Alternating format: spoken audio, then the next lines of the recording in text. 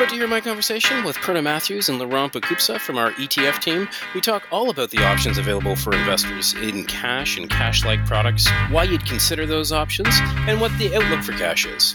I hope you enjoy.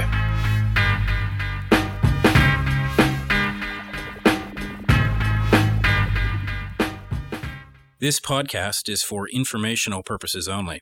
Information relating to investment approaches or individual investments should not be construed as advice or endorsement.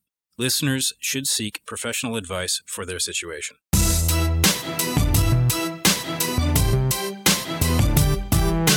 Welcome to the Mackenzie Investments Podcast. My name is Matthew Schnurr, and I'm delighted to have two guests today. Prerna Mathews, who leads our ETF business, and Laurent Boukobza, who is our ETF fixed income strategist. Prerna, Laurent, welcome to the podcast.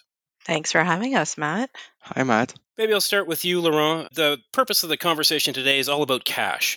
And certainly we've seen cash change a lot for investors in the past 3 years, going from ultra low interest rates where lots of debt was actually negative yielding to something that's far more meaningful now. Laurent, maybe I'll turn it over to you. How do you think about the evolution of cash in investor portfolios over the past 3 years? Yeah, thanks, Matt. That's a really good question. So if you look at the rates, the prevailing rate environment 3 years ago, we were basically at zero on the yield curve. That being said, inflation was not running as high as it was, but to all intents and purposes, really, your cash was yielding negative. So now, fast forward 3 years, we're in a situation where we went through a lot of inflation, but the rates went up. Inflation is coming down a little bit. So now you are seeing real rates, real yields on cash above 2%. That's great, Laurent. Now, what has investor reaction been to this evolution of cash over the past 3 years? Well, it's been real interesting in the pace at which interest rates went up. You had really no place to hide if you were in traditional fixed income. The rates went up pretty drastically. 2022 was the worst year on record for fixed income. 2023 was also really bad until Q3 of 2023. So, cash was a very good alternative. It was a way of, yielding and benefiting from the rate hikes at the same time not being impacted by the function of bonds going down when rates go up. But now, again, fast forward a couple of years now, you're seeing a situation where labor and employment are getting a little looser. The economy, at least in Canada, is showing real signs of slowing down. So the market is already pricing 4 to 5 cuts in Canada for next year. So, there is a case and there is a benefit probably to reallocating some of this cash now kind of the storm is past to more traditional fixed income, more traditional portfolio construction where you get investors that invest money and not park money. Cash is not an investment really. So it was a great play up until now, but looking forward, there's probably better options for investors. Just wanted to add to Laurent's comments there, just around again the demand from investors for this asset class, and as Laurent said, really is it an asset class? I think that's a great question to think about. But 2023 saw a significant amount of flows go into fixed income ETFs and mutual funds, particularly in ETFs. We saw over 50% of flows of ETF total ETF flows go into fixed income. Oh, wow. That's pretty high. I mean, it's over the last couple of years been trending at that sort of 50-ish% mark, but historically it's largely been equity where investors have gone to the ETF market for. So that's an interesting note. And then if you take a look at that 56% of flow in fixed income, almost half of it was just in cash-like and HISA product, right? So it's quite significant when we talk about the billions of dollars, and that doesn't even account for what's happening in the GIC market, what's happening in deposits at the bank. So it's a substantial amount of money that's just been sitting on the sidelines, either out of the fixed income market, because why take the risk if you can make the yield in the short term anyway, and or out of the equity market as well, because there's still been quite a lot of trepidation by a lot of investors over the past couple of years, not wanting to go all in back into equity either. So cash has become this temporary holding spot, essentially, that's still yielding attractive enough that trade-off is hard for investors to say, I'm going to go back in now and I'm going to allocate now. And even if the short term might look ugly, in the long term, I'm going to benefit from not being in cash. So the data, just in terms of flows, also speaks to this sort of investor sentiment of flocking to cash. So it seems like a lot of the assets that have gone into cash was in reaction to the fixed income market having really profound underperformance in 22 and the first half of 23. Laurent, I think you mentioned the outlook for fixed income. Markets are pricing in rate cuts, but markets aren't pricing rate cuts that get us back to 2019 levels where cash was yielding effectively nothing. What's your perspective on what role a cash will play in investor portfolios if market expectations are right? So we still have reasonably high yields compared to 2019, certainly less than they are now. Where do you think that balance comes for investors? Yeah, that's really interesting to think about it. Your yield curve is very deeply inverted right now. It's getting better, but still, we're looking into a re-steepening of the curve with the shorter end of the curve doing really the heavy lifting. So, in a sense, investors are incentivized not to go long term on fixed income because you expect the rate cuts to really impact the shorter end of the curve, and you're paid handsomely to wait right now. But that being said, if you're in cash, you're basically going to have your cash yielding less and less as the rates go down, and you don't benefit from anything of the bonds going back up. Remember, it's always interesting to remember that the fixed income market is not a momentum market; it's kind of a mean reversion market. Bond is roughly issued at $100 and matures at $100. So whatever happens in between is, can be seen as opportunities. So right now, most of the bonds are trading at a big discount, less than it was 6 months ago, but still lots of opportunities there. So you having really interesting yield to maturities that are comprised of coupon, but also cap gains. So investors are really looking at benefiting from better tax advantage outcome, same kind of posted number, but better tax efficient, more money in their pockets at the end. So you are seeing a lot of money going into alternatives of cash. Now cash is always going to have a little bit of a room in the portfolios, for rebalancing, dry powders for opportunities, inflows, outflows. I mean, there's always going to be cash, and there's always has been cash in the portfolios in the past, but not to the extent of what we've seen right now. Prerna was mentioning GICs basically grew up by more than 60% over the past 3 years. It is kind of an abnormal situation. And with the normalization of the yield curve, we're expecting cash to come back to more 3 to 5% allocation in the portfolio, kind of the long-term equilibrium we've seen in the past. Makes a lot of sense, and likely higher than it was probably in 19, where you were getting zero for your cash. I'm curious if you're an advisor or an investor and you're looking to implement cash within the portfolio. There's lots of options available to you. We've talked about GICs. We've talked about high interest savings accounts. There's of course money market funds. There's all sorts of ETFs that are changing the dynamics of cash. How should investors think about which of those vehicles to choose? You're right. There's been an explosion in terms of the types of solutions available to advisors today. It's not just about the GICs that potentially their own bank may offer, but we've seen a lot of product issuance, particularly in the ETF market, well beyond the typical money market funds that we're used to, offering very lucrative opportunities. HISA ETFs were a big part of that. We saw a number of HISA ETFs come to market over the past few years, and really benefiting from very lucrative rates, over and above which you could potentially even get in a bank branch, because of the capital funding, lower capital funding costs from capital markets desks who are really the ones supporting and providing the depository support for these kinds of products.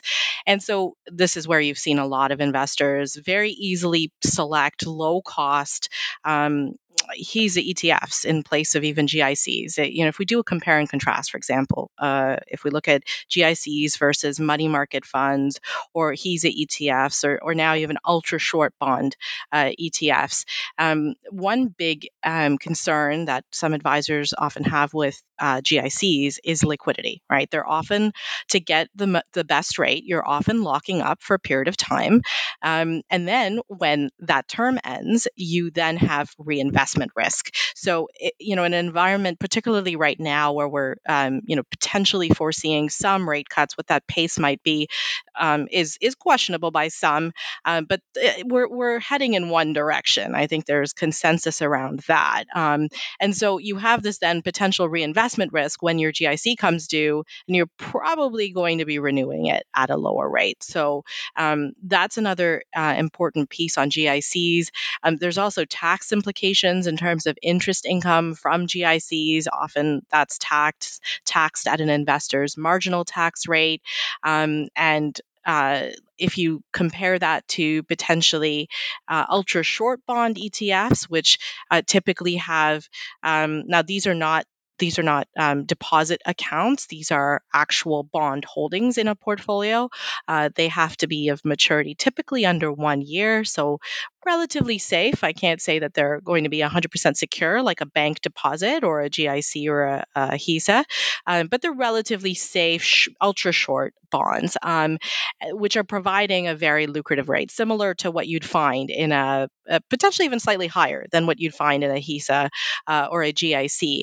Now, these types of ETFs actually have a majority of their bonds right now trading at a discount, right? So when you think about tax consequences of holding a GIC, where that income is coming in at tax at the investor's marginal tax rate, versus investing in something like an ultra short bond product, where you're getting a combination of both capital gain and interest income, because those bonds are actually trading at a discount on the ultra short end of the curve. It can be a better tax outcome for investors, which adds up. Now, again, the higher that potential cash allocation in your clients' Sure. portfolios today, the more meaningful that tax impact might be. So there are definitely trade-offs to be thought of from that traditional GIC route versus looking at HISAs, money markets, or these ultra short bond ETFs. Now, HISAs too, very popular over the last few years, as I said, but we saw some regulatory change or impacts announced late last year, which have seen the rates of those ETFs come down in line to bank overnight. So, what OSFI announced in October of last year, at the end of October, was that these HISA ETFs, which have historically been treated by OSFI as retail deposits, they can no longer be treated as such. They should be treated as unsecured wholesale funding. Hmm. And all that means is they cannot benefit from that 50 basis point sort of arbitrage they had historically over bank overnight, where it was better for you to go buy a HISA ETF versus even going to your local bank, and getting it through your bank branch. So that sort of arbitrage, which was, I'd say, around 50 basis points on average, is going to be gone by the end of January. Jan 31st is when OSFI has said all banks need to be complying. And so what you've seen with HISA ETFs is over time, those rates dropping, and most of them are sort of around that bank overnight rate now. So, you really, if you are a buyer of those kinds of mandates, you really should consider what does that cash allocation look like for your clients moving forward, certainly. And if you still have a need for different cash solutions in your portfolio, what other options can you take a look at? So we recently launched an ultra short bond product as an example. There are a few others in the marketplace, again, offering this sort of 0 to 1 year maturity, relatively safe, corporate and government. Those bonds the weights might be varied across a lot of other products. Sure. We have a healthy tilt, about 75% tilt to corporates, so you can get some of the higher yield of those ultra short bond corporate bonds, which gets you, like I said, above a bank overnight right now. And so it is a very compelling option in this suite of product that investors, advisors should really be looking at. That's great, Prerna. One thing that I'm struck by that answer is just the number of considerations that you need to take when you think of cash. It's not a simple buy a GIC or buy the money market fund. You have to think of liquidity. You have to think of tax implications, of course, yield and fees, and all the rest of it as well. And maybe along those lines, I guess I sort of have two questions about being tactical and strategic. One is how tactical do you think you should be, like within that cash segment of your portfolio? Should you be looking at trading between HISAs, GICs, ultra short bonds? And then second of all, how do you think about cash as being tactical within the overall portfolio?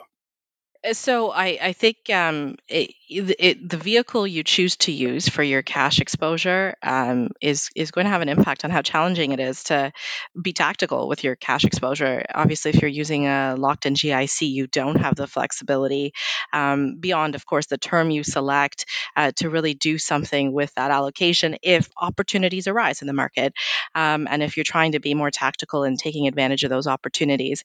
What ETFs can do in that scenario is really give you that flexibility, right? So it helps you at a fairly low cost. ETFs in this category typically are within that sort of 15 basis point fee range, so they're fairly low cost, but they offer you that flexibility to say, perhaps I have a 2% strategic allocation to cash, but maybe I'm tactically overweight that by an additional 3% right now, because I am looking for maybe the right active managers I want to be adding to my client's portfolio. Maybe I am waiting on some additional market news and market updates in the next few months, and I want to take advantage of those equity or fixed income options, investment opportunities as they arise in the next few months. And so using ETFs can be very helpful, right, in managing that tactical piece, certainly, where that strategic piece continues to generate you a healthy yield. So if you're looking for that kind of flexibility, I would suggest taking a look at the variety of product on offer in the ETF market that gives you that flexibility, as opposed to locking yourself in and then having still a reinvestment risk on potentially that strategic portion. If you're maintaining a set amount, maybe it's drawdown for your clients and they're funding their own personal needs of that. You're still going to need to figure out how to get that yield moving forward as rates continue to come down. So, I think ETFs make a lot of sense in terms of usage there. And in hindsight, being overweight cash was not a bad call over the past couple of years, I guess. But we are in January 2024, and looking forward, the rates seem to be poised to go down. So your overweight cash helped and served you well, but it's probably not the best use and the best risk reward you can get going forward. So as Prerna mentioned, there are some there are some solutions like ultra short bond who can definitely help you get the most of shorter duration in the portfolio, higher yield, and better tax advantage. That's great. Thank you both for coming on the podcast, really going through the intricacies of the options available for cash and cash-like products. Really appreciate it. Great. Thank you, Matt. Thanks a lot, Matt.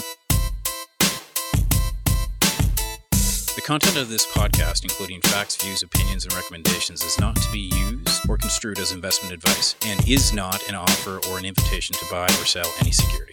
The content of this podcast should not be relied upon for any purposes, and Mackenzie Financial Corporation is not responsible for any reliance upon it. This podcast includes forward-looking information that reflects our current expectations or forecasts of future events. Forward-looking information is subject to risks, uncertainties, and assumptions that could cause actual results to differ materially from those expressed herein. Our views are subject to change based on market conditions. Commissions, trailing commissions, management fees, and expenses may be associated with mutual fund investments. Please read the fund facts and prospectus before investing. The indicated rates of returns are historical annual compounded total returns, including changes to unit values and reinvestment of all dividends or distributions, and does not take into account sales, redemptions, distribution, or optional charges or income taxes payable by any security holder that would have reduced returns.